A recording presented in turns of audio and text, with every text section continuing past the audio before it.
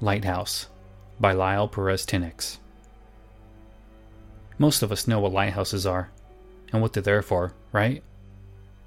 We know that a lighthouse shoots a beam of light across the coast so ships know when they're about to reach land. This is common knowledge, correct? Well, what if I told you that this is not the real reason why we have lighthouses? What if this was only half true? It all started on a gloomy October night. A lighthouse operator by the name of Joseph Green was sitting at the top of the lighthouse, working the night shift. There wasn't much work for him to do. Everything was automated, and Joseph always spent his nights wondering why he was there. Hours dragged by as Joseph stared into the sea, listening to the ship horns blare. The ship's captain would do this to signal the lighthouse operator, a way to tell him thanks for the warning. The seas are pitch black at night. If the lighthouses were not there, ships would surely crash into the land. The night continued, and Joseph began to drift into a sleep. He shook it off and stood from the command chair. A cot was set up in the same room for him to sleep on. He lay on the cot and quickly closed his eyes. An hour passed since Joseph fell asleep. It was then that a loud beeping began. His eyes flashed open, but all he could see was black. The oversized light bulb had burnt out. His training began to run through his mind. He knew where the extra bulbs were, and knew how to change it. But for some reason, he couldn't. Moaning and cries of pain began to drift into the air. Chills ran down his back as he listened. A loud ship horn blared, overpowering the ghostly moans. He snapped out of it and darted out of bed. I need to get that light back on and warn the ship, he thought. In one of the drawers, there was a flashlight. He fumbled his way toward it. The small beam of light pierced the darkness, and he was now able to see just a little bit. The moans continued. He peered down toward the shoreline, and there he saw them.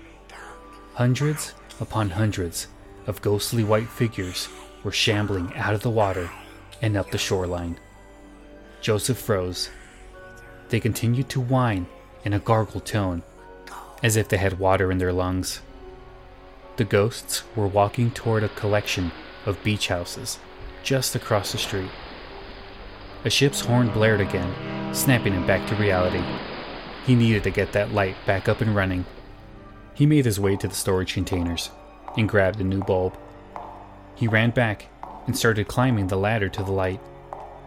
Changing the light bulb was practically the same as changing one in a house. This one was just bigger. He snapped the new bulb into place and climbed down. He rebooted the control panel, and the new bulb sparkled to life. Joseph peered down the shoreline again and saw the ghosts turn away from the houses and began dissipating back into the water. He stared as the last one disappeared. The radio began to squawk, startling Joseph. He reached for the microphone and began talking. Lightkeeper. Glad you got the light bulb up and running. This one was a close one, a voice answered. Joseph stood there puzzled. He didn't quite understand what the man was talking about. What do you mean by close one? Don't you know? No. The lighthouse isn't just so ships can know where the coastline is.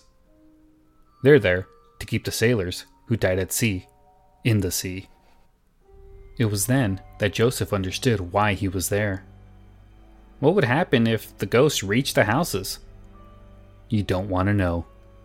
the voice replied, then squawked off. Till this very day, no one, other than the man at the other end of that radio, knows what would happen if the lighthouse goes out and the ghosts reach the houses.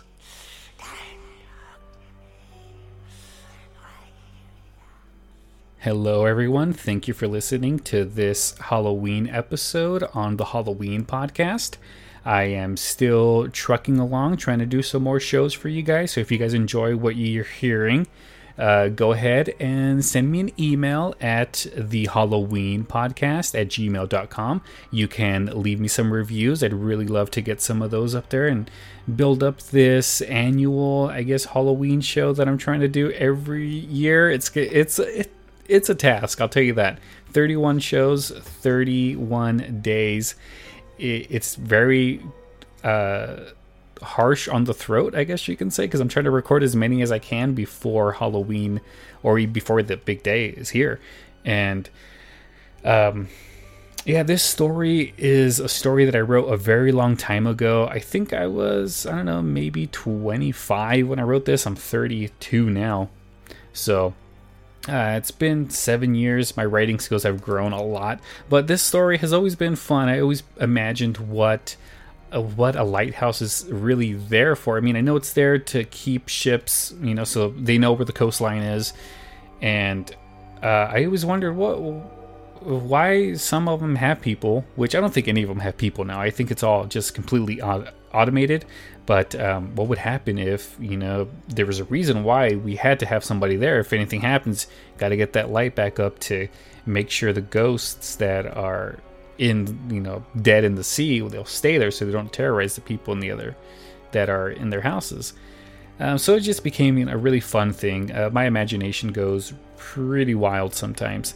But I have more Halloween shows coming. Please leave me reviews. If you guys are interested, I do have a Patreon. It is www.patreon.com/amazingadvertising. There'll be links in the show notes and all that good stuff. But that is my real podcast, I guess you can say. It's a podcast that goes on all year. It's a good podcast about advertising characters. I play a lot of commercials featuring advertising characters that are no longer here, that some of them have really interesting stories, and I kind of do research, dig in, kind of find out who the people that created the mascot were, who the voice actors were that brought it to life, all that good stuff. So if you like that, check it out. It's on iTunes. Just look up Amazing Advertising. And if you guys want to become a Patreon, please go do so. I got some pretty cool stuff up there that's only for Patreon supporters.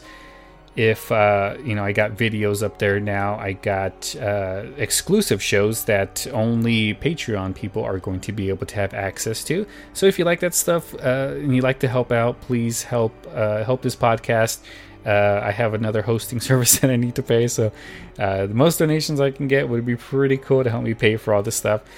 Okay, so I will be back again tomorrow with another Halloween episode. So have a good night and happy Halloween, which should be coming in the next couple of days or maybe in the next couple of weeks. Who knows when this episode drops.